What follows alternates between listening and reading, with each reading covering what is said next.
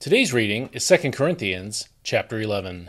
I hope you will bear with a little of my foolishness, but you are already doing that. I am jealous for you with a godly jealousy, for I promised you to one husband, to present you as a pure virgin to Christ. I am afraid, however, that just as Eve was deceived by the serpent's cunning, your minds may be led astray from your simple and pure devotion to Christ. For if someone comes and proclaims a Jesus other than the one we proclaimed, or if you receive a different spirit than the one you received, or a different gospel than the one you accepted, you put up with it way too easily. I consider myself in no way inferior to those super-apostles. Although I am not a polished speaker, I am certainly not lacking in knowledge. We have made this clear to you in every way possible. Was it a sin for me to humble myself in order to exalt you, because I preached the gospel of God to you free of charge? I robbed other churches by accepting their support in order to serve you. And when I was with you and in need, I was not a burden to anyone, for the brothers who came from Macedonia supplied my needs. I have refrained from being a burden to you in any way, and I will continue to do so. As surely as the truth of Christ is in me, this boasting of mine will not be silenced in the regions of Achaia. Why? Because I do not love you? God knows I do. But I will keep on doing what I am doing, in order to undercut those who want an opportunity to be regarded as our equals in the things of which they boast. For such men are false apostles, deceitful workers, masquerading as apostles of Christ.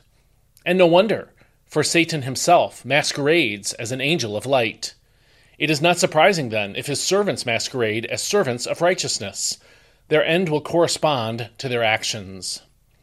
I repeat, let no one take me for a fool, but if you do, then receive me as a fool, so that I too may boast a little.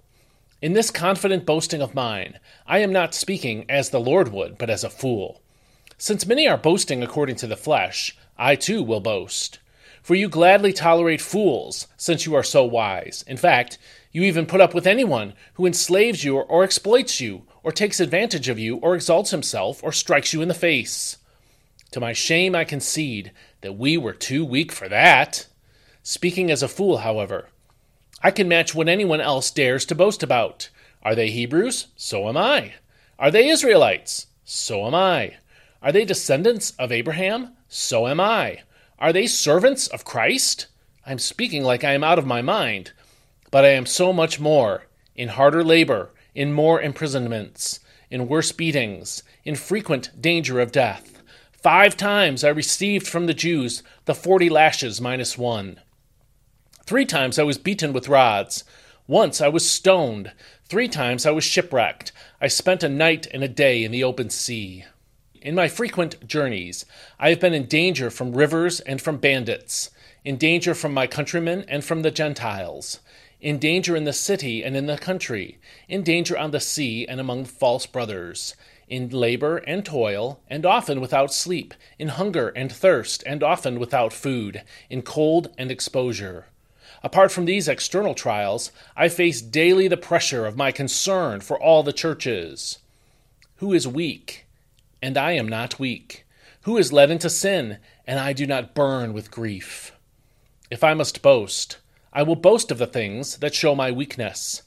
The God and Father of the Lord Jesus, who is forever worthy of praise, knows that I am not lying.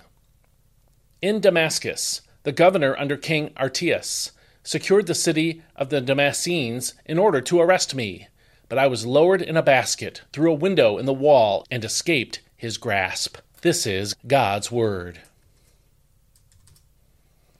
Despite a lifetime of love, discipline, and teaching from good parents, young people sometimes reject their parents, even denouncing them, and choose instead to make foolish and sinful decisions.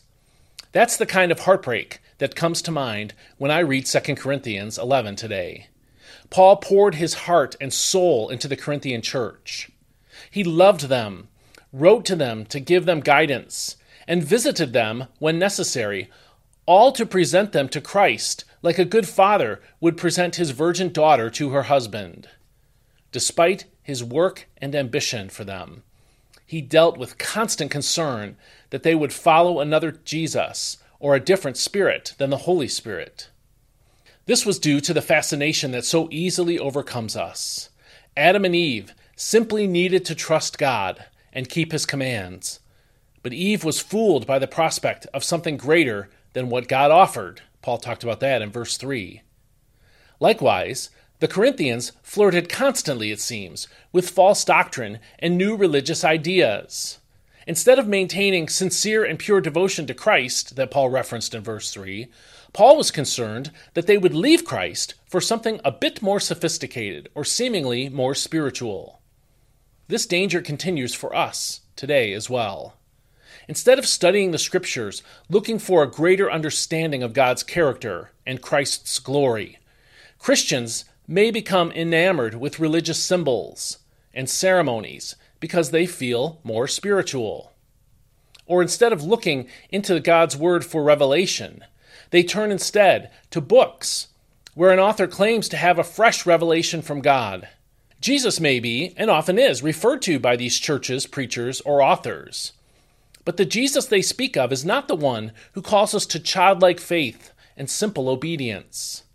Their Jesus is a distortion, a false Christ, who claims to offer more than the Scriptures give us, or who demands that we do more than fall on his grace for our spiritual life and take his word by faith for our daily growth. Christ is all that you need. As the infinite Son of God, he is more than enough. His work on this earth, in life, death, and resurrection, can save your soul eternally. His words and his church offer more than enough to satisfy the longings of your soul.